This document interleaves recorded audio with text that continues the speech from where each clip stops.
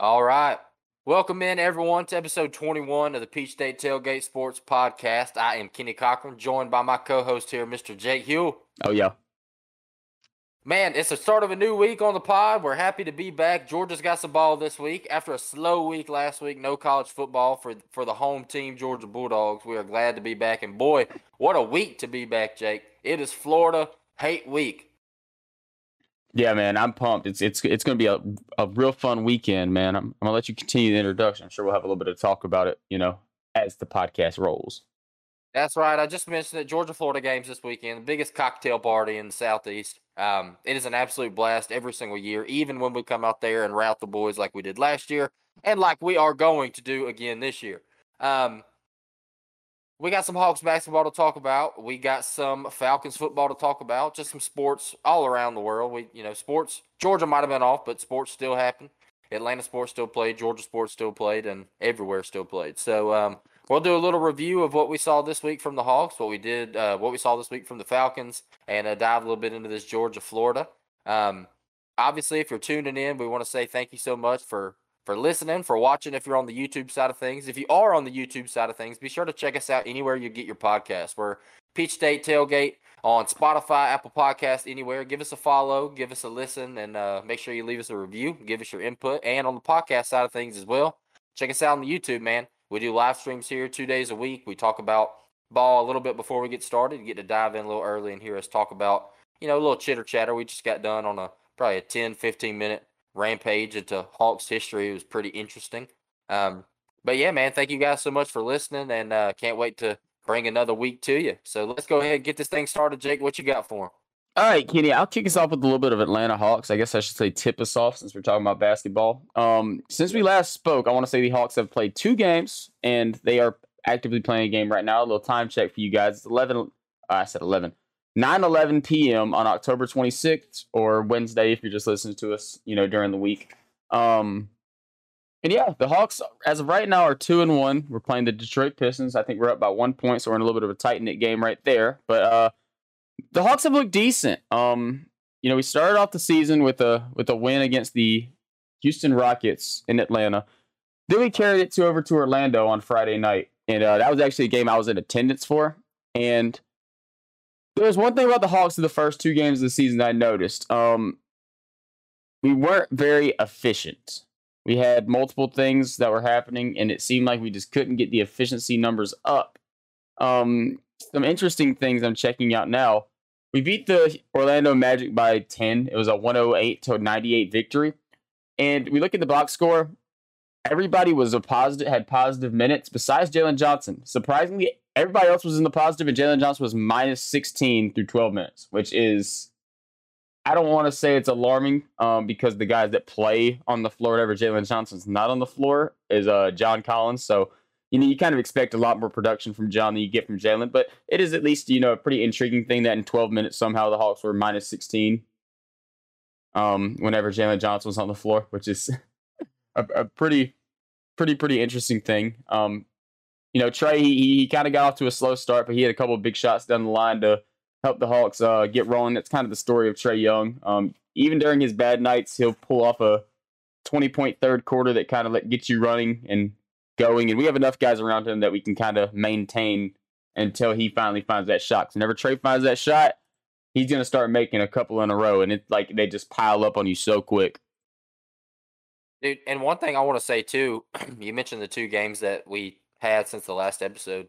I think, really, John Collins, and we've been high on John Collins. Obviously, we're Hawks fans, so we've been fans of this guy. Even more so you, Jake. You've been on the John Collins train the whole time. But to me, John Collins has just continued to impress me, man. This is a guy, you saw the trade rumors. The rumors, are we going to bring him back? Is this guy going to be a Hawk long-term? I think there was a little bit of drama going on. And he just came out this season and has been huge for us. So John Collins, DeJounte Murray, Trey Young, and DeAndre Hunter as a whole, I mean, these guys have all 4 been balling week after week. One thing I want to say about the last game, too, where you just mentioned, or I don't know if you mentioned it, the Hornets game. Did you talk about that at all? I didn't. Well, then I'll just do a little my point of view. I'll let you dive into the full game. But, those guys have been balling. Headed up into that Charlotte game, man, it was kind of weird because I don't know how you felt watching that Charlotte game, but to me, it felt like a flashback to 2021. Um, Trae Young came out there and balled and played a good game, but didn't really have any other help around the floor. And this Hawks team, man, looked putrid on defense. The defense was horrible. You heard Nate in the post game presser say some choice words that we can't really say on this podcast. Yeah, but it just seemed like a flashback to last year. So hopefully, you look at tonight as a get back game. We can close this thing out and get the win. But yeah, I mean these guys have been balling so far this year, so that's a big positive. And hopefully we can just move past that last game. yeah. This Hawks team is and you talk about the Charlotte game. That's the game that we lost 126-109. Like you said, the defense was definitely one of the key points that we're talking about. The Hawks through the first two games were one of the better defensive teams in basketball, and that's not something we really expect from the Atlanta Hawks. We expect to be better than last year on defense, adding the guys like DeJounte Murray, obviously John Collins and Clint Capella. Those two guys in the middle are pretty solid. Clint is an all defensive type of guy you have back there, but on the perimeter things can still get a little bit sketchy. And whenever your efficiency is not there on offense, this Hawks team is definitely an offensive team. We were last year. We were the number one scoring offense in basketball last year. So whenever the offense isn't rolling, you have to rely so much on defense. It kind of gets you in a little bit of a sticky situation. And I think that's exactly what happened on when was this? Was this Monday? I don't have my Monday. Okay, yeah. I think that's Sunday. Exactly Sunday. Okay. I think that's exactly what happened on Sunday.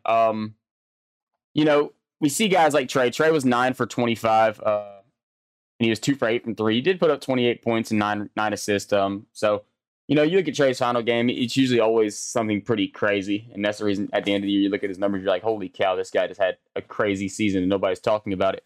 But around him, like if Trae's having games like that, which he's still producing, you kind of need your guys to be a little bit more efficient.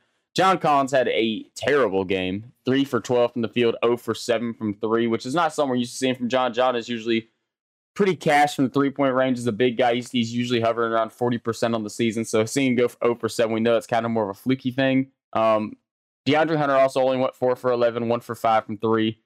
And, as a total, the Hawks went 8 for 35 for 3. So that's something that you do that in a game you kind of expect to lose, especially whenever your opponents, they didn't shoot a ton of threes, but they did shoot 43% from 3, 11 for 26. And they were missing LaMelo Ball, which is very, very significant. He is their best player on that team. But, in a league like this, we talk about it all the time with the NFL, and it's kind of the same thing in the NBA. You can get beat any given night if you don't come out and play. These teams all have guys that can perform at an NBA level. If they couldn't, they wouldn't be on an NBA roster. So you kind of look at it and, you take it as a grain of salt. We didn't expect this Hawks team to go undefeated. That don't happen, in basketball. So go ahead and get the first loss out the way and let's get rolling again, which it seems like we are doing pretty good right now in Detroit. Well, yeah. Are we in Detroit? Yeah, we're in Detroit, yes.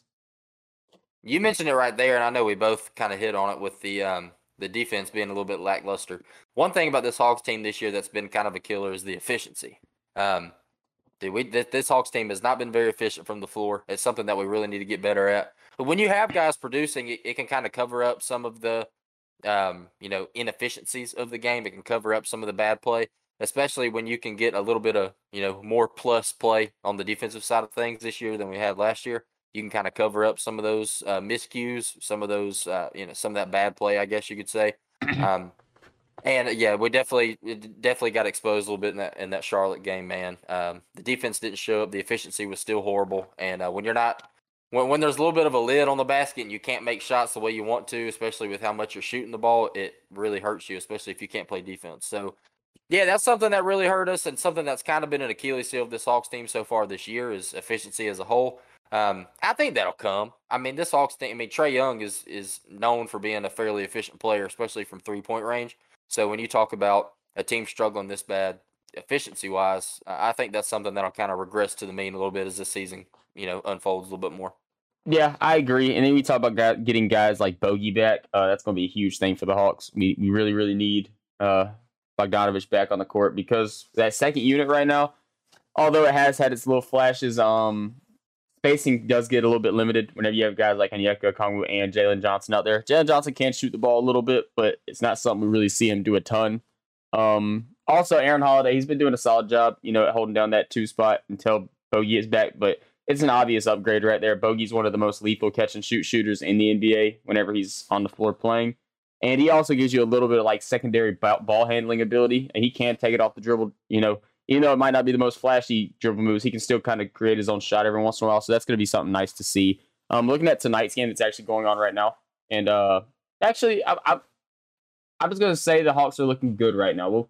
We'll kind of dig into the full game stuff tomorrow whenever we have time to do the recaps and stuff. 'Cause this game's still actively going. Yeah. I don't want to say something right now and then everybody listens to it tomorrow. Like, oh yeah, Hawks won, and then they check the score like, oh never mind, Hawks didn't win. So I'm just gonna say we are up 109 to 103. Yeah, we've had some bad instances happen in the past, especially when you talk about baseball season. We've preyed on the Mets' downfall, and then after the podcast, they walk it off in the bottom of the 11th. That is the truth. I do remember that was terrible. We're like, oh, the Mets are losing. Let's go. Yeah, definitely don't want to do that again. No. But yeah, I think that pretty much wraps it up on the Hawks talk for me, Kenny. It's just got to start putting the ball in the basket, shooting the ball with a little bit more efficiency. And I think, it's a whole completely different look whenever we talk about it, changing from a guy like Kevin Huerter to DeJounte Murray. I mean, DeJounte's a stud, don't be wrong, but he's a different type of player than Kevin is. Kevin was always like kind of like your dish out, shoot the three ball, or even bogey. We saw both of them kind of take over that two spot for a while. And they both kind of had the same ability, and DeJounte's not that type of player. So it's a real different thing we're looking at this year. I think, just minutes played together, this team is going to be better than last year's team, and they're already showing that this year. We can just take advantage of this week schedule to start the season and get a couple games up over 500 and start playing these big dog teams as they come along on the schedule. No, you're absolutely right. Yeah, this Hawks team, it's a really exciting team, man. You bring in a guy like DeJounte Murray and see the team kind of take a turn for the better, and something that's been super hyped up for Atlanta fans and for Hawks fans. This team, it's a very exciting Hawks team to watch. You never really know what you're going to see. Trey's going to go out there and ball, but when you got guys like John Collins, DeAndre Hunter, DeJounte Murray, even Clint Capella, and you talk about guys like Onyeka Okongwu, these guys come out and contribute all in their own way. And when you have a more balanced Hawks team like this on both sides of the ball, I think it's just going to be a fun team to watch this entire season. No, I agree. 100%. Does that bring us into some Falcons talk, Kenny? I believe so.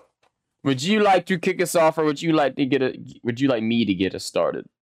Why don't you go ahead and kick us off here, Jake?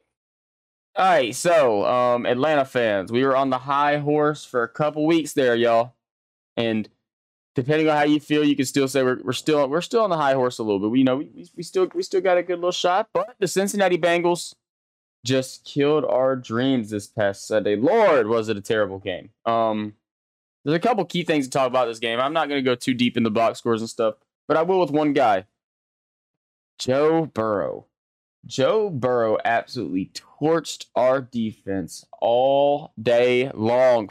34 for 42, 481 yards and 3 tuds.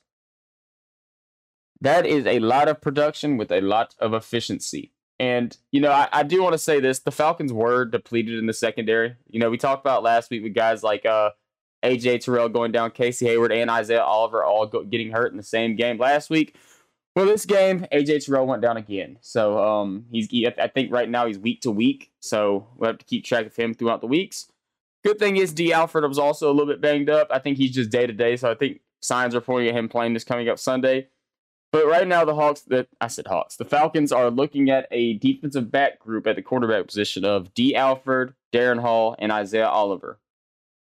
Not looking good. We have seen flashes from every one of those guys, but the drop-off from A.J. Terrell and Casey Hayward to Darren Hall and D. Alfred on the outsides is pretty significant, to say the least. For a minute there, we thought we had one of the best cornerback groups in football, and in the NFL, it shows how fast things can change. Yeah, and anytime you match up against a team like this Bengals team, man, obviously Joe Burrow, Joey B is an absolute stud. He's a great quarterback. He is of the upper echelon in the league, and to be so young and dominate the way he is an incredible player. So we are not going to say anything negative about Joe Burrow, but like I was saying, anytime you match up against a team like this Bengals team, man, who have arguably the best wide receiving core in the NFL, you could certainly make that argument, and I would not tell you you are wrong. And you tried out a practice squad defensive backfield against them, it's not going to wind up very good for your team. No. And That's exactly what happened to this Falcons team, man. It was an absolute horrendous performance. I want to say the Bengals are like first or second in the NFL in opponent points in the second half this year. I want to say they've allowed like 3 points per game in the second half throughout this entire year. Yeah, they have not allowed a touchdown, which is crazy. That's just absurd, dude. And you saw it here. Falcons did not score 1 point in the second half of this football game. Yeah, and I want to say this: Joe Burrow started off the season with the game against Pittsburgh, and I think everybody was kind of like, "Oh man, is this like the Super Bowl like regress that we're seeing live right here?" Because he came out and had 2 tuds, 4 interceptions, and everybody was like, "Oh my god!"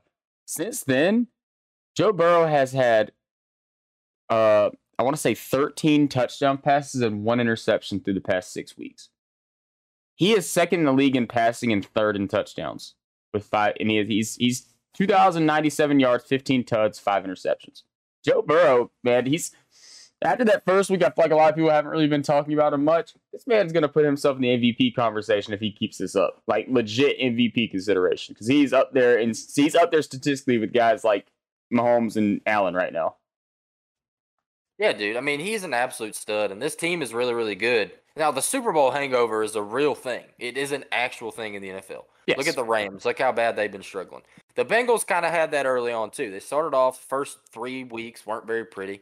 And a lot of people were trying to write them off. But, you talk about a Super Bowl hangover. This is just exactly what this was, because this team has come back all the way. They look like an absolute Super Bowl contender. They look like a team that could make a postseason push, just like they did last year. They surprised everybody in the league last year, making that Super Bowl appearance. And I think it's a team that a lot of people thought it could have been a little fluky, myself included. I questioned it a couple times, but watching this team play the kind of ball they're playing right now, there's no question that this team is, without a doubt, a championship contender.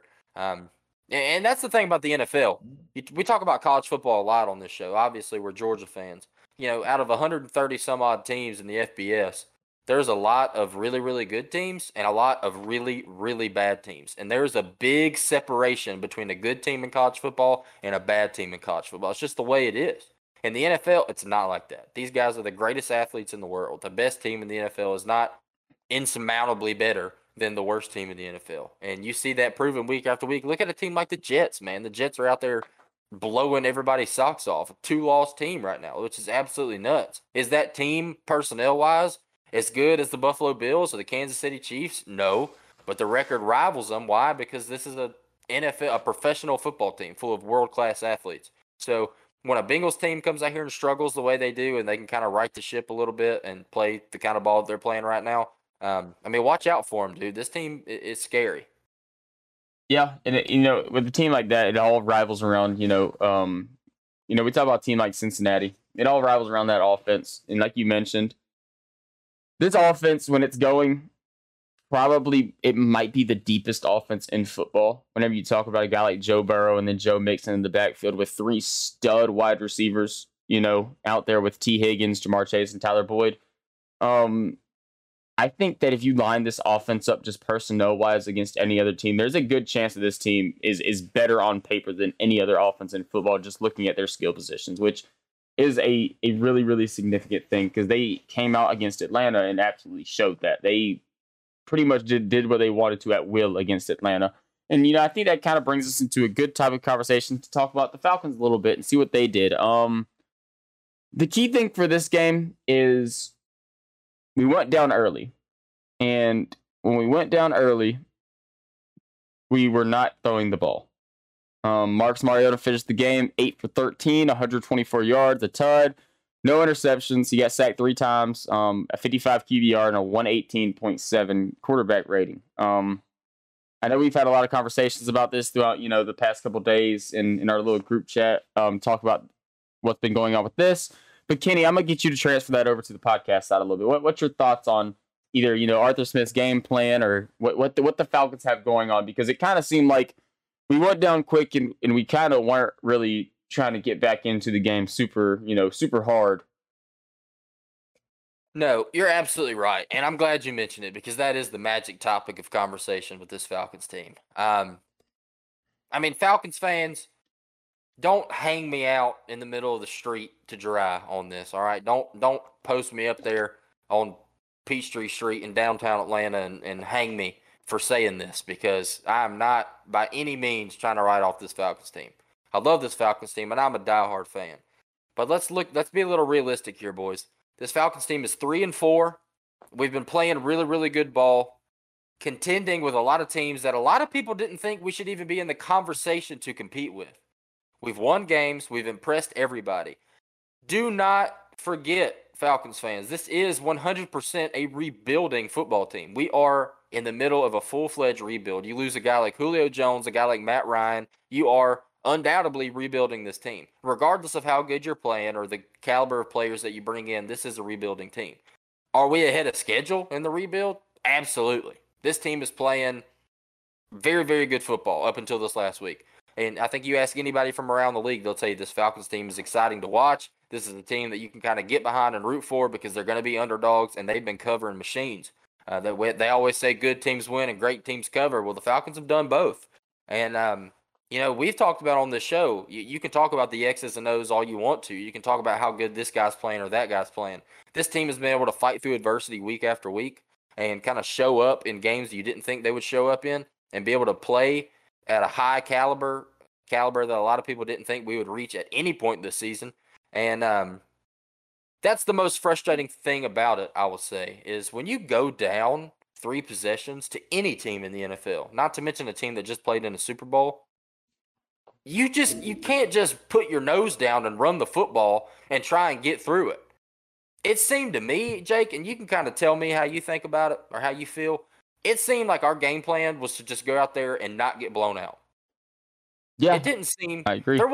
There wasn't one time from the first snap of the game till the last snap in the game. There wasn't one time watching this football game that I felt we were trying to win it.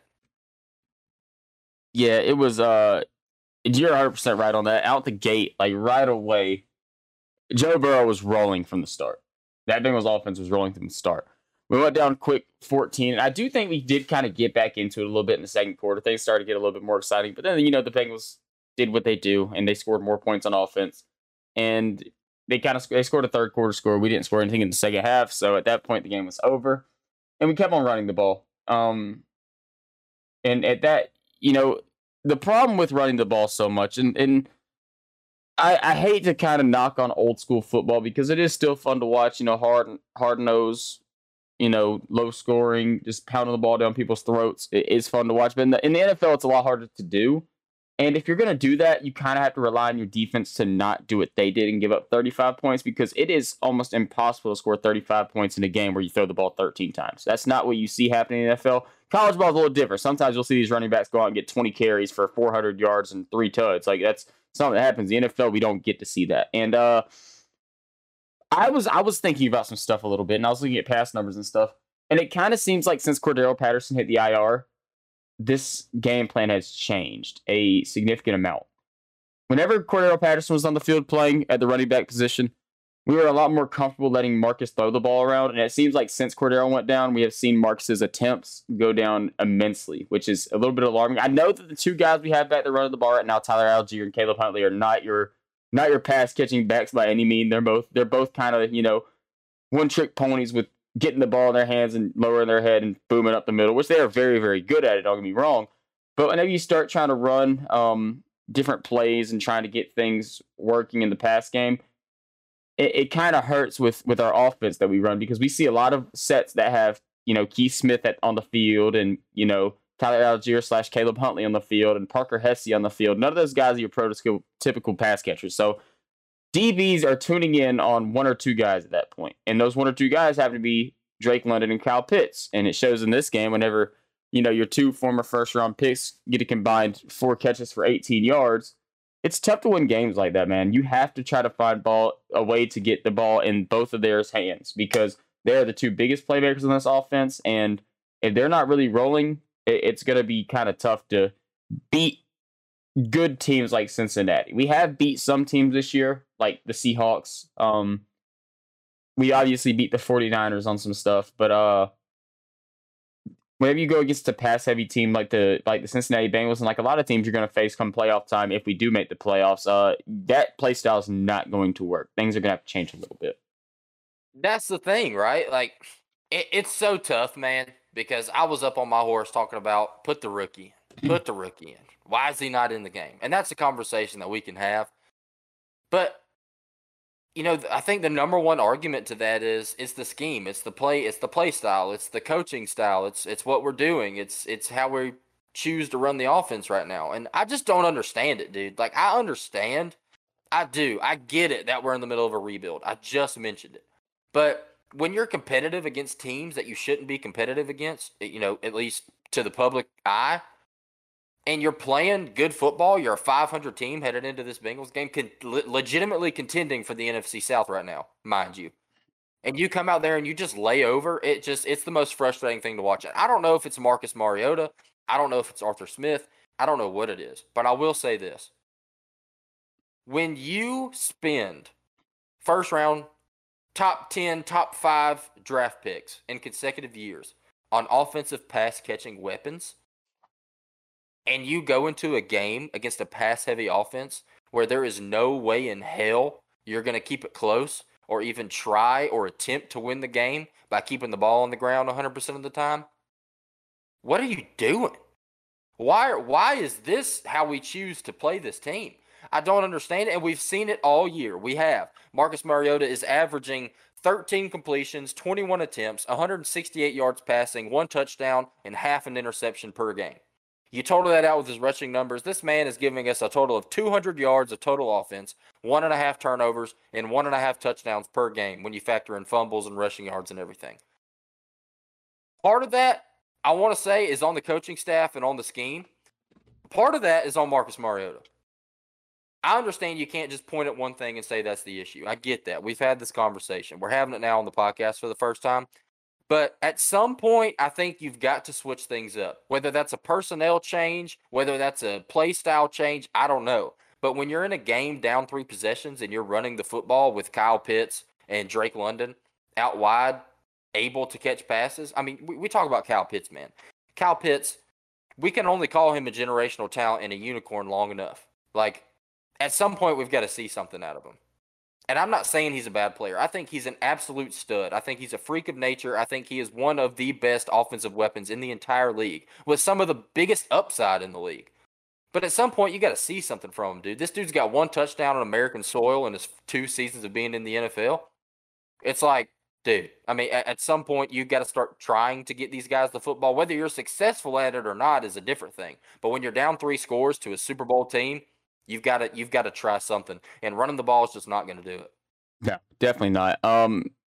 It's definitely a really tough conversation to have, because I think the outlook on this is, if you go to Desmond Ridder, there's no going back. If you have to go back to Marcus Mariota after Desmond Ridder, I think the Desmond Ridder train is done. I think that's kind of the idea that you kind of go into this with, because Mariota's not going to. It's so hard to talk about. Mariota has not played bad enough to get benched to me. I know we can talk about some of the games where he's thrown the ball a lot. We point back Buccaneers, we point back Rams. He did not play particularly bad in those games. He did have 2 interceptions in the Rams game. One of them was on an attempt to win the game in the end zone, and Jalen Ramsey made a freak play. So I'm going to take that one away. He was trying to make a play, and things happen. That's not a bad decision. It was just the best cornerback in football making a play on a ball. If this scheme or this management came out and let Marcus Mariota throw the ball 35 times in a game and he had 3 interceptions and 1 touchdown, that's a different conversation. But them not allowing him to play offense kind of makes it hard for me to point the finger at him. Because at that point, I know we could say what we want to about what's going on at practice, what's going on, maybe they don't trust him. But if you don't trust an 8-year pro or a 9-year pro, whatever Mariota is, I don't believe that you could trust a 3rd-round rookie out of Cincinnati. That is kind of my idea with it. And you watch the games, man, this scheme is nowhere near set up for a passing quarterback. A lot of the plays we run, like, the routes are vanilla. Everything in the pass game is very vanilla with this Falcons team right now. And I mentioned, since Cordero Patterson went down, we have not been throwing the ball nearly as much. And I don't know if it's because you take away that, one of the best receiving backs in football, or, really what it is. But we have enough weapons out wide to kind of make things work. And it's something that I feel like we haven't really tried to dabble in enough. I don't think it's a question right now if Mariota is going to be the starter for the future, at least the short term. I think that's a guarantee. He's not going to be benched. I don't see him getting benched relatively soon, just because the fact that we do have kind of a little bit of a weaker schedule coming up. And like I mentioned, he has not been playing bad enough. And I will say this, I do think this Falcons team still is very hopeful on making the playoffs. You know, fans can have our opinions, but I guarantee you in the locker room, they're not thinking about a rebuild right now. That's not in any team's mind. They are thinking about winning the next game. Because I remember I was listening to Pat McAfee. He was talking about it. And he was talking about how a lot of people accused the Colts for tanking for luck. And he said that he remembers everybody out there was trying their best because they had incentives on the line. Like, they're not going to risk their money to bring in another player. That's not, it's a job, it's a career. You're going to try to make as much money as you can. So he was talking about, I'm trying to punt the hell out of the ball because, you know, I have an incentive. I'm trying to hit to get $1 million. Like, I have $1 million in the line for this. I'm not going to go out there and suck and lose $1 million just to get a player on the team. So I don't think that's the mindset. I don't want to talk for the players, but I think if you went in the locker room right now and asked them who they think who their quarterback is and who gives them the best shot to win every game, I would say that's probably Marcus Mariota right now, because the aspect that he has not played super bad. I know it's so hard to say because, you know, obviously the attempts and stuff are so down. That's kind of, you know, pointless, but he has been efficient in the minimum bit of attempts they've given him. So, you know, they go out there and give him a 30 attempt passing game, which they should. They need to, because you really need to see if this is going to be a team that can actually compete in the postseason. If you can go out there and throw the ball efficiently 30 times, you probably can. You probably can compete decently. But if you can't, then that's when the time would be to make a move. But I do think we're still a little bit away from that. And that's the thing that gets me, man, is we can talk all we want about the coaching staff's ability or how they feel about trusting a guy. Do they trust Mariota? Do they trust Desmond Ritter? Um, Obviously, you don't really trust Desmond Ritter at this point because he's an unproven rookie. Dude has not played at all. But from what we've seen, it doesn't look like they trust Mariota either. And or whether or not they're right for feeling that way. Obviously, we don't know what's going on in practice. These guys could look like absolute dog crap in practice. We have no clue. At some point, you got to give him a shot. If Mariota's going to be the guy, you've got to give him an opportunity to prove that he's the guy, because he hasn't proven me at this point. He has not. Has he played good ball? Yeah, but you bring a guy, an 8-year veteran in there to manage a football team. You know, he at some point he's going to figure out how to manage the football team, and he's doing a good job of it. Right? He's managing this team in ways that's been able to win games, and we've won more games than people have expected so far this year. So, you know, props to him. But when you play a team like this Bengals team, who, I mean, dude, like, we've played playoff caliber teams. We have. Don't get me wrong, but the teams that we've played that are playoff contenders are struggling teams, and then we go in here against a hot Bengals team, a team that is undoubtedly a playoff contender, a championship contender, and you lay an egg like this, it makes you wonder, like, well, I just don't, it doesn't give me much hope, man. It really doesn't, because when you have a guy like Marcus Mariota who is managing the team as good as he is, you got to give him an opportunity. You have to. You just mentioned it with a 30 attempt game. Give him a 30 attempt game. This is the absolute prime example of a game where you do that, and we don't do it. So I just think, you know, and I'm not out here saying that Marcus Mariota is a terrible quarterback. I'm not saying that at all. But I just think if you're going to expect this guy to go out there and contribute to the passing game with 8 completions against a team like the Bengals, then, you know, are you not expecting a rookie to be able to go out there and do the same thing? I'm just not sure that this level of production, and not even production on him, it's not like you're asking him to do all of this stuff and he's underperforming. You're asking him to do exactly what he's doing. And he's doing a fine job at it. That's the Right. hard part. That's the issue. It's like, if you were asking him to complete or to attempt 30 passes a game and he's not producing, that would be a different story. But we're only asking him to do exactly what he's doing, and it's just not going to work against contenders, against actual playoff teams. So when you're talking about a team that could potentially make the playoffs, that has an opportunity, the schedule lines up, we could make a run here. We absolutely could. At some point, you got to switch it up. And if they don't trust Marcus Mariota to do it, I don't know if they trust Desmond Ritter to do it, but at some point, you got to give somebody an opportunity. And if you're not going to give Marcus Mariota the opportunity, then please put somebody in there that you will give the opportunity to, because we got to see something, man. We're not going to make a playoff push, a postseason push, a championship push, whatever you want to call it, averaging these numbers. I mean, Tyler Algier, he's been playing stellar football. You know, not ripping on him at all, but 16 carries for 50 yards. He's averaging 3 yards a carry. Like, you're not going to be able to do that leading a team to the playoffs. It's just not. It's not realistic. And I know CPAT's not here, so I'm up here ranting about the running game when we don't have our number one running back. But at some point, man, things have got to change. So if it's the scheme, if it's the coaching, then I think we need to figure something out because I do like Arthur Smith. I really do. I think what he's been able to bring to this team has been amazing. It's been a culture shift in Atlanta. You can certainly see that this year. But following 2 draft classes, man, when you bring in amazing weapons in the pass game and you're not using them, I'm a little bit flustered. I'm like I just am having a hard time trying to figure out what we're doing. I mean, are we looking for the future? And that brings me to this question, Jake. Okay. Do you think we see Desmond Ritter at some point this season? Yes, 1,000%. When do you think we see him? One sec. Let me pull up a schedule. Let me get a Falcon schedule up, and I will let you know. I think that we will see. Lord. And obviously, guys, this is all pending where we stand later in the season. If Marcus Mariota is the starting quarterback and he's not giving you any reason to pull him out of the game, and we're a above 500 team with a legitimate chance of making the playoffs, you probably don't see Desmond Ritter. But if we're in a position to where, well, maybe it's not looking so good as far as the playoff push goes, I mean, I believe you have to. Yeah, thinking about that is hard too because the Falcons are running through a pretty easy stretch of the schedule right now. We have a game against Carolina, then we play the Chargers in San Diego, or at home actually. Then we play in Carolina, then we have Chicago, we have Commanders, we have Steelers, and we have Saints. So we go through a pretty easy stretch of games, which is interesting because the Falcons can manage to win majority of those games and be a couple games above 500. Then that's when that question starts coming if we see Desmond Ritter. And at that point, I would probably say no.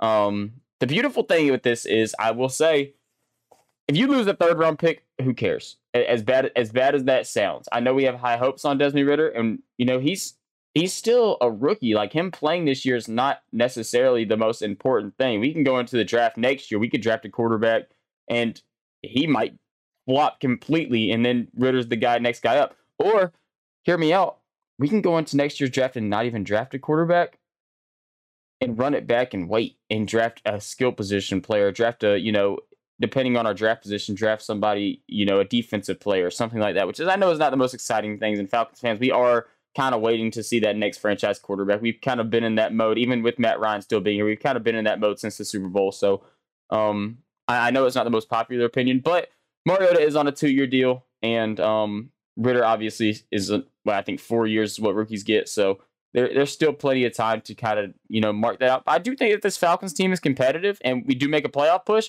I think that's where that pushes you to the point where you probably don't draft a quarterback next year in the draft. So it's kind of like, if we suck, then we'll probably see Ritter, and then we'll probably draft a quarterback if Ritter's not that guy. If we are good and we make a playoff push, I don't really see us drafting a quarterback. So I think that, Mariota and Ritter. I will say this, though, before we get too far off of it.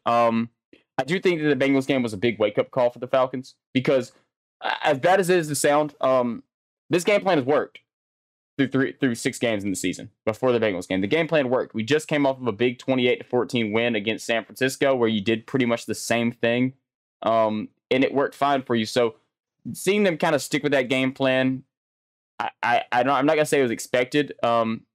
The issue with it is sticking with it for so long after you're already down for so much. But the problem is, you know how much scheming is in the NFL. You scheme all week long just to face this team, and all of a sudden they shut down your scheme and get up big. Like, do you just make calls on the fly? Like, okay, let's start passing the ball here. Coach, we don't have no passing plays drawn up for this. Oh, my God, here we go. So it's kind of one of those, like, fluky things. I'm assuming this week going to a Carolina game that they are definitely going to have a lot more complex routes and stuff designed because, like I mentioned, it may not have been the flashiest games we saw from Mariota in games that he had to pass the ball, a good bit, but it was games that we needed him to do it and we were competitive in. Like the 49ers, like not the 49ers game, the Rams game. Like there's been games this year where he has kept us in ball games a little bit with his arms. So I do want to kind of see the Falcons tilt back to that for a little bit.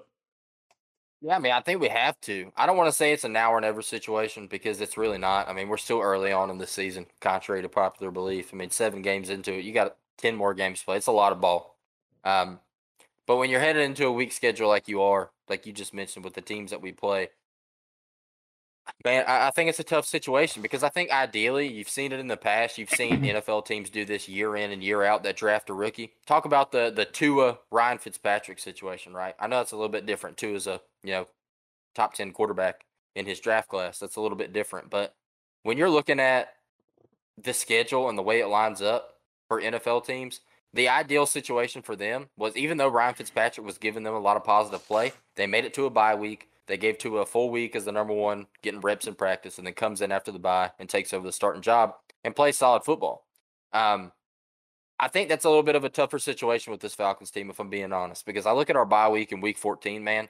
After this, I mean, you look at the cupcake schedule, it literally is week after week leading up to the bye week. We go Chargers, Panthers, Bears, Commanders, Steelers, we go Panthers, Chargers, back to the Panthers, Bears, Commanders, Steelers, and then you go into a bye week. And if the season is looking a little less hopeful after this cupcake schedule lines up, and you think turn to Desmond in that bye week, you're asking a rookie quarterback to come in and play against defenses like the New Orleans Saints, the Baltimore Ravens, the Arizona Cardinals, and the Tampa Bay Buccaneers. And I just do not think that's a very favorable lineup to throw a rookie quarterback out there against. And I'm just not sure that in those 4 games, your 4-game sample size against defenses like this is going to be enough to tell whether or not you've got a guy.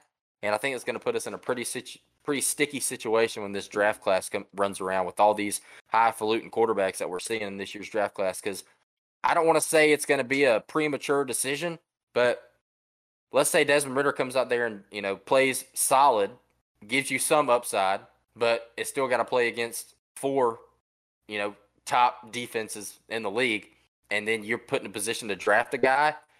I don't know, man. It's a sticky situation. So I agree with you, Jake. I think this schedule coming up is pretty favorable for the Falcons. We have a really good opportunity to go on a run here, but I think now is the time. And you mentioned it with a wake-up call against this Bengals team. I really hope it is, because we've got to work this passing game into the offense more.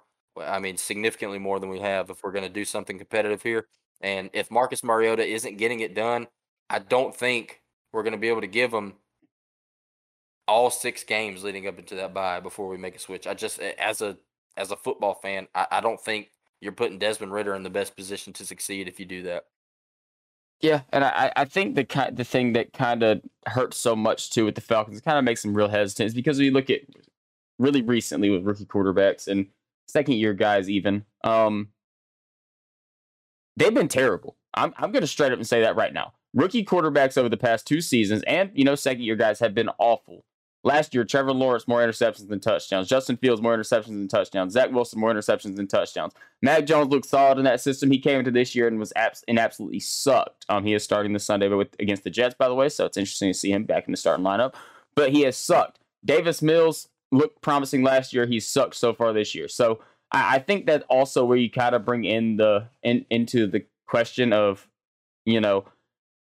if he's going to be that guy and perform. But, the way that or Kenny Pickett, I'm bringing him up too. He's been, he's had his flashes, but overall, turn the ball over. It's hard to win games no matter what you do if you throw 3 interceptions in the NFL. If you turn the ball over, if you give the other team 3 more possessions, it's tough to win ball games. I don't know if it's so much of him being a guy on the field, because none of those guys were guys on the field, and they still all have starting jobs.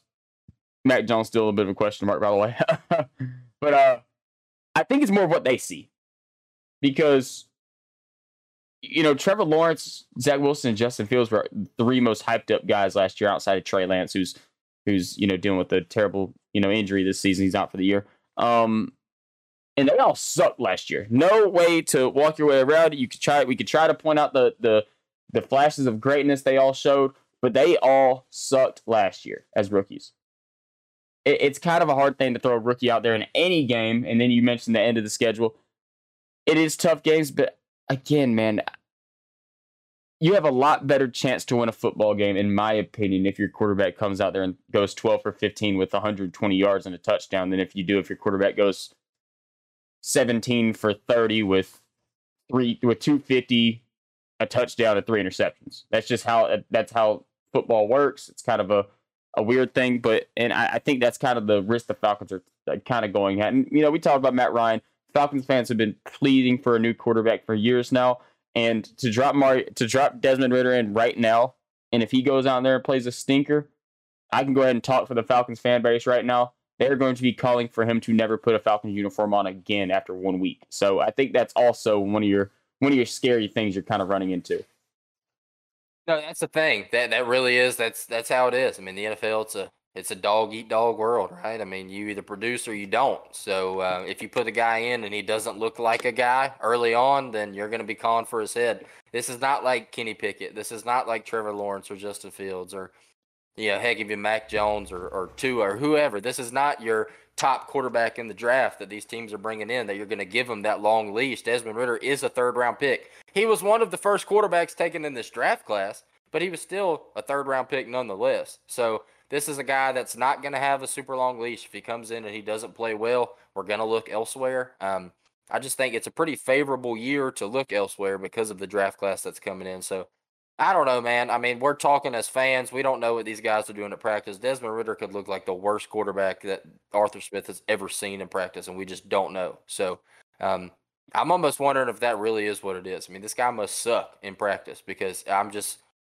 you're not giving Marcus Mariota an opportunity to produce, and he is an 8-year veteran. So I can't imagine that you're going to give a rookie that much more of an opportunity unless the season just takes an awful downturn and we're just looking at a horrible, top 5 pick situation, which I don't think is going to happen with the schedule coming up. So I don't know. You can cut a cake multiple different ways. There's more than one way to skin a cat. So I think the Falcons will be able to figure it out. But I agree with you, Jake. I mean, if this Bengals game was anything, it should be a wake-up call, and hopefully we can turn this thing around and try to produce more offensively. When you have these weapons like we do, these early draft picks that we spend on guys like Kyle Pitts and Drake London, you got to get them involved at some point, especially when your number one offensive weapon goes down. Yeah, for sure. I was in my head. I was sitting here looking at the schedule. I was getting ready to rant on about upcoming stuff, but I figured that's probably not the best bet right now. Because this is our review podcast, not our preview podcast. So we'll save that for another time. And Kenny, I'm gonna let you get us started in our next thing. Usually the guy that likes to kick this stuff off. So I'm gonna let you roll us into it. What we got going on this coming up weekend, Kenny? Let's go, man. Let's hop over to the Dogs. Let's talk about a positive note. Your number one team in the nation, undefeated Georgia Bulldogs, headed into the best week of the year, and that is Florida Hate Week. We love to hate the Gators, and it's no different now. You're coming off a season in last year where we win the national championship. Go down there, and honestly, a pretty ugly game against Florida last year, even though you come away with a 34-7 rout over those boys. You're headed into a year like this, man, where Florida looks absolutely terrible. Anthony Richardson looks absolutely nothing like anybody expected. And Georgia is looking about as good as anyone thought at the beginning of this year. Better if you talk about the defensive side of the ball. So, Florida Hate Week, man. This will be the 100th matchup between Georgia and Florida. Georgia's leading the series with a record of 54, 44, and 2. And Kirby Smart is 4-2 against Florida in his career. I want to say this, Jake, because this is a pretty interesting fact. Any of our bettors out there. Georgia, under Kirby Smart, is averaging a margin of victory against Florida of 24.5. Oh, The line for this game, boys and girls, is set at 22.5. wait. So I'm going to stop you right there, Kenny, and I'm going to say this is also the most uneven matchup we've seen under the Kirby era, talent-wise, between Georgia and Florida. Go ahead and say that right now. I want to say this is the largest spread in this series history. 22.5. I believe I saw that somewhere. It is. It is. Okay, we have confirmation. You're absolutely right, Jake. This is the biggest talent gap we've seen. Let's talk about the X's and O's a little bit here, boys and girls. I was talking to Jake and another one of our buddies earlier today about what we're going to see in this game. Kirby Smart is an absolute defensive wizard. We saw what he did at Alabama. Everybody knows it. Everybody knows he came to Georgia and has absolutely done the same exact thing. You give Dan Lanning all the praise, and he deserves it. He's done such a good job over there at Oregon and turning that program around and really building that thing up. And he did an amazing job as our defensive coordinator. But this is Kirby Smart's team. This is Kirby Smart's defense. In 2017, Kirby Smart made this 4-2-5 defense popular. And I tell you what this thing does. We are lining up a 4-man front with a true nose tackle, 2 pass rushers, and a defensive tackle. This thing, it's so unique, and especially early on, I mean, you couldn't do anything against this Georgia defense. We were stopping inside zones. We were stopping it everywhere. And eventually, 2 or 3 years into this thing, teams started to figure it out a little bit. I say figure it out. This team is still the number 4 ranked defense in college football, and probably the number 1 ranked defense in college football when you factor in strength of schedule.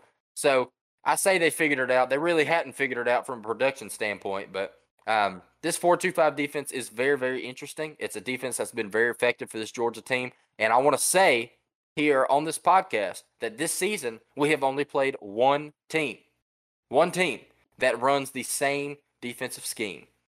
And that team is the Oregon Ducks, which we absolutely dominated in week 1. And hear me out when I tell you this. The University of Florida runs an identical defense to this Georgia team. Identical. It looks like you're watching the Georgia defense with our third stringers in because the talent is not there. Nobody on this Florida defense would. I can confidently say this. I don't think one player on this Florida defense would start at UGA. Not even Brenton Cox? Not even Brenton Cox, Jake. That's the reason he's not here no more. Yeah, that's why he's playing. That's why he's strapping it up Saturday for the Florida Gators and not the Georgia Bulldogs. So when you talk about the success that this team has had, we see that 4-2-5 defense every single day in practice because that's what we run. That's our bread and butter. Kirby's getting the reps in with the 2s and 3s. So when our starting offense goes out there, our second team offense, whatever, we go out there, we run against this defense. We dominate Oregon, who runs the same thing. Don't expect anything different in this Florida game because Florida is absolutely a worse football team than the Oregon Ducks. Absolutely. It's not close. This Oregon team is a top 10 team in college football, probably a top 5 team in college football if you take away that Georgia loss. And we come out there and rout those boys in week 1. So I'm expecting to see a lot of the same thing in this Florida matchup. So, yeah, I got some injury updates. We can talk about that. But, Jake, I guess before we dive into that, do you have anything you want to hit on? About this Georgia-Florida game, let's see. I'm gonna say this a little bit. I'm not worried about Florida. If you know me, you know that I tend to get particularly worried every single time we face a Power 5 team. I will say that. I don't brush off any Power 5 teams. And I do feel good about Florida. But there are some key things that I kind of want to keep my eye on right here. And one of them is that Florida did play Tennessee in a 5-point ball game earlier this year. They lost by 5 to Tennessee, 38-33. And one thing that happened was we saw Anthony Richardson go for over 400 yards there. The whole season, he has not had a game over 240 besides that Tennessee game. So seeing what he can do through the air against Georgia is going to be a very, very intriguing thing to me because I think that'll give us a good idea of how much better this Georgia defense is compared to that Tennessee defense, which I think we all know it is significantly better. Tennessee is not a defensive team one bit, but it's kind of hard not to look ahead a little bit and kind of obviously you don't never want to brush past a game like this against Florida, but I think everybody, including Georgia players and Georgia, what's going on at Georgia, I think everybody is kind of looking past Florida a little bit and kind of has their eyes on the following week. And that's not something we want to do. You want to be ready for every single week for the team that you have at hand coming up. But this is a similar opponent we've had, and I want to say this is the first same opponent we faced this year with Tennessee. So it's going to be fun to see what the difference is that we can make against them is. Yeah, let's see, man. We got Tennessee fans clamoring, saying that they should be the number 1 team in the country because they played all these upper echelon teams, and they wanted to celebrate like crazy when they beat Florida by 4 or 5 points, whatever it was. So let's see if they keep that same energy when we go out there and beat them by 30. Yes. We'll see if it's a quality win when we do it. One thing I want to say about this Florida team before I dive into some of these injuries, this is something that I saw earlier that's a little bit of a red flag for you Florida fans out there. If you're listening to this show, probably should find a new show to listen to.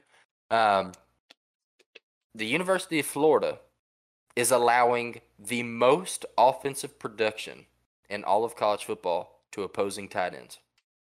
Oh, well, guess what, buddies? We have 1. We have 2. We have 3.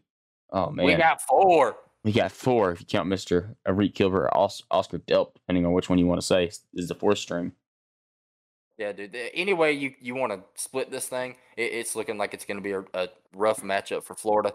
And I'm not going to tell you otherwise. Let's talk about the injury updates a little bit. Got a couple quotes from Kirby today in a presser this morning. On Jalen Carter and AD Mitchell, this is a direct quote from Kirby Smart today. They've done a little bit, but we don't feel great about them. Jalen has probably looked better than AD, but I don't know at this point if either one of them will be able to play. That's a little bit concerning. Not necessarily for the Florida game, but just in general, because these are two key players. Jalen Carter is a top 5 pick in this upcoming NFL draft, and AD Mitchell is undoubtedly the best wide receiver on this team. He is the only true X receiver that we really have, and we've really been struggling with that. We talk about it week after week. We just run all these bunch formations, and we're trying to get the balls to our playmakers. But when you miss a guy like AD Mitchell, there's really no way to counteract that or replace him. So these are guys that we really need to get back. Now, obviously, Jake and I are not on the team, so we can look ahead to a team like Tennessee, and it's not going to affect the team at all. I know this Georgia team is not. But if you give Jalen Carter and AD Mitchell, they got the bye week to get healthy. Let's say they don't play this game. They get another week to get healthy. This is about the last week you can afford to have these guys not on the field. Yes. We have a couple tough games coming up on the schedule. Yeah, you're really going to need them after this. So I'm hopeful that these guys can kind of get back into the rotation a little bit and practice this upcoming week and really get back into the fold. Let's talk about Dan Jackson, man. We love Dan Jackson on this show. We talk about him all the time. Unfortunately, Kirby Smart did confirm today that Dan Jackson will be out for the foreseeable future. He's going to need surgery to fix a stress fracture in his foot. So T's and P's to Dan Jackson, man. We love you. Damn good dog, and a guy that really is a big contributor to this team in many different ways. And I'm not going to talk bad about him at all, but so I'll just say this: Dan Jackson is a great player, and he will be missed in all aspects of the game. But I think predominantly on special teams. As far as the safety position goes, he is last among our 4 rotational pieces in reps this season. He did start the season opener against Oregon. He was replaced by Malachi Starks, who, interestingly enough, Malachi Starks is actually leading all safeties on this team in snaps with 329, followed by Chris Smith with 309, Javon Bullard with 213, Tyke Smith with 144, and then Dan Jackson rounding out the top 4 with 126. So you lose a guy like Dan Jackson, I'm by no means writing that off. Dan Jackson is an incredible player. He's such a good fundamental player for us. This is a guy that contributes in many different ways, but specifically on special teams. This guy's always buzzing around the field, making plays. So Dan Jackson, get well soon, man. We'd love to see you back out there as soon as possible. If it's not this season, I hope you come back primed and ready to go for next season. Oh yeah. It kind of shows how good Georgia's defense is as a whole. You lose a guy of the caliber of Dan Jackson. Nationally, he might not be a big name, but you watch him, week in and week out. Dan Jackson is a good football player, and he just so happens to be the 4th best safety we have on this roster. So you could argue the 5th best safety, depending on how you feel about Bullard. But we have a lot of different things that we can kind of look to now with Dan out of the mix. I'm sure we'll see Tyke get a lot more play time, which I think is something that a lot of Georgia fans are excited about. They should be excited about because this is a former All-American safety. So, seeing him on the field, more, and I know he was kind of coming back from injury problems last year towards ACL. Working his way back on the field and getting more play time is going to be a huge, huge thing. College ball is one of them weird things where, like in the NFL, somebody comes back from ACL tear, they're full go right away. College ball is not really like that. People have to kind of work their way in and work their way back up that depth chart to kind of fit in. And I think one of the key reasons that is you ask a lot of these coaches in college ball what the main priority is whenever you're a college coach. We love championships as fans and stuff, but you ask most coaches, their biggest part of their job is getting these guys to the next level. And rushing a guy back from a torn ACL is not the way to get them to the next level. And so a guy like Tyke, just because we haven't seen him play a whole lot this year, that does not mean he's a bad player all of a sudden. It just means they're just trying to bring him back from ACL. We see the same thing with Don Blaylock on the offensive side of the ball. He's been working his way back, this year through, a couple weeks. And, as the season went on, he's gotten more and more play time. He's become more of a factor on the offensive side. So, getting a chance to see Tyke hopefully play more is something I'm really, really pumped about. No, you're absolutely right. You don't want to rush these guys back too early. And I do want to say, I think I said top 4 in safeties. I meant to say top 5 there. Dan Jackson is 5th in total snaps taken from the safety position. So my fault there. My last point to hit on injuries before we head out of here is talk a little bit about Smile Munden and Kendall Milton. Kendall Milton's a guy we've been missing, obviously, in recent weeks. So I will say this in an article that I read from, I believe, Dogs Daily. So shout out Dogs Daily. Um, Georgia does expect to have both Smile Munden and Kendall Milton available this week, as both have been practicing with the team. Munden did not play against Auburn or Vandy due to an ankle injury, while Milton left the Auburn game with a groin injury. And a direct quote from Kirby here: Munden has looked really, really good. So Beautiful. great to see we get some guys like that. Obviously, you talk about in the 4-2-5 defense that we run, those two linebackers are JDJ and Smile Munden. So you get those guys back, and you're able to keep that rotating safety piece, in the rotation between Malachi Starks, Chris Smith, Javon Bullard, and Tyke Smith. Um, this team is getting back, man. We're getting some injuries figured out. We're getting guys back on the field. So I think the last couple pieces of the puzzle are A.D. Mitchell and Jalen Carter. So we get those guys back, man. It's going to be a really, really good second half of the season for this Georgia football team. Oh yeah, I'm pumped for it, man. I'm excited for it, and I know we'll have even more Florida Georgia look ahead stuff tomorrow, which is going to be really really exciting. I have a couple things I was thinking up in my head as we were rolling through this podcast. That's right. Yeah, we'll talk a little bit about this game, dive into the X's and O's a little bit more, talk about what we can expect to see impact players from the offensive and defensive side of the ball. We'll talk about some bets and yeah, I think that just about rounds out this episode. Jake, you got anything else you want to add? No, I just want to say, thank you guys so much for the support. 21 episodes deep now, so that's a beautiful thing. Whenever you talk about doing stuff like this, and something that's pretty consistent, it always sounds good at the start, but as time goes on, things start kind of dying off. People become busy, and sometimes you might not ever touch back on it. But I think we've done a pretty good job at making ways with our life stuff, and making time for this and keeping it relatively consistent. I know that we've had times where we missed a week or so, but other than that, we have been doing good at it. So to see 21 episodes is a pretty big deal for us. It is a nice thing to see, and as of right now, I mean, there ain't no slowing down anytime soon. So I'm excited for it. So just thank y'all so much. Kenny mentioned it at the start of the pod about the socials and stuff, so I'm not gonna really touch back on that stuff. But yeah, just appreciate it, Kenny. I'm gonna pass it back to you for your closing statements, and we'll end this thing off. That's it, man. Yeah, thank you guys so much for listening. We're super pumped to bring you guys some more content. Football season's really ramping up. We talk about the Dogs headed into the toughest part of the schedule this year, headed into the postseason on the pro side and college side of things. So be looking out, man. We got some more content coming to you. Talk a little bit more ball in all aspects and all sports. So thank you guys so much for listening and tuning in. Be sure to interact with us everywhere, and y'all have a good one. Oh yeah.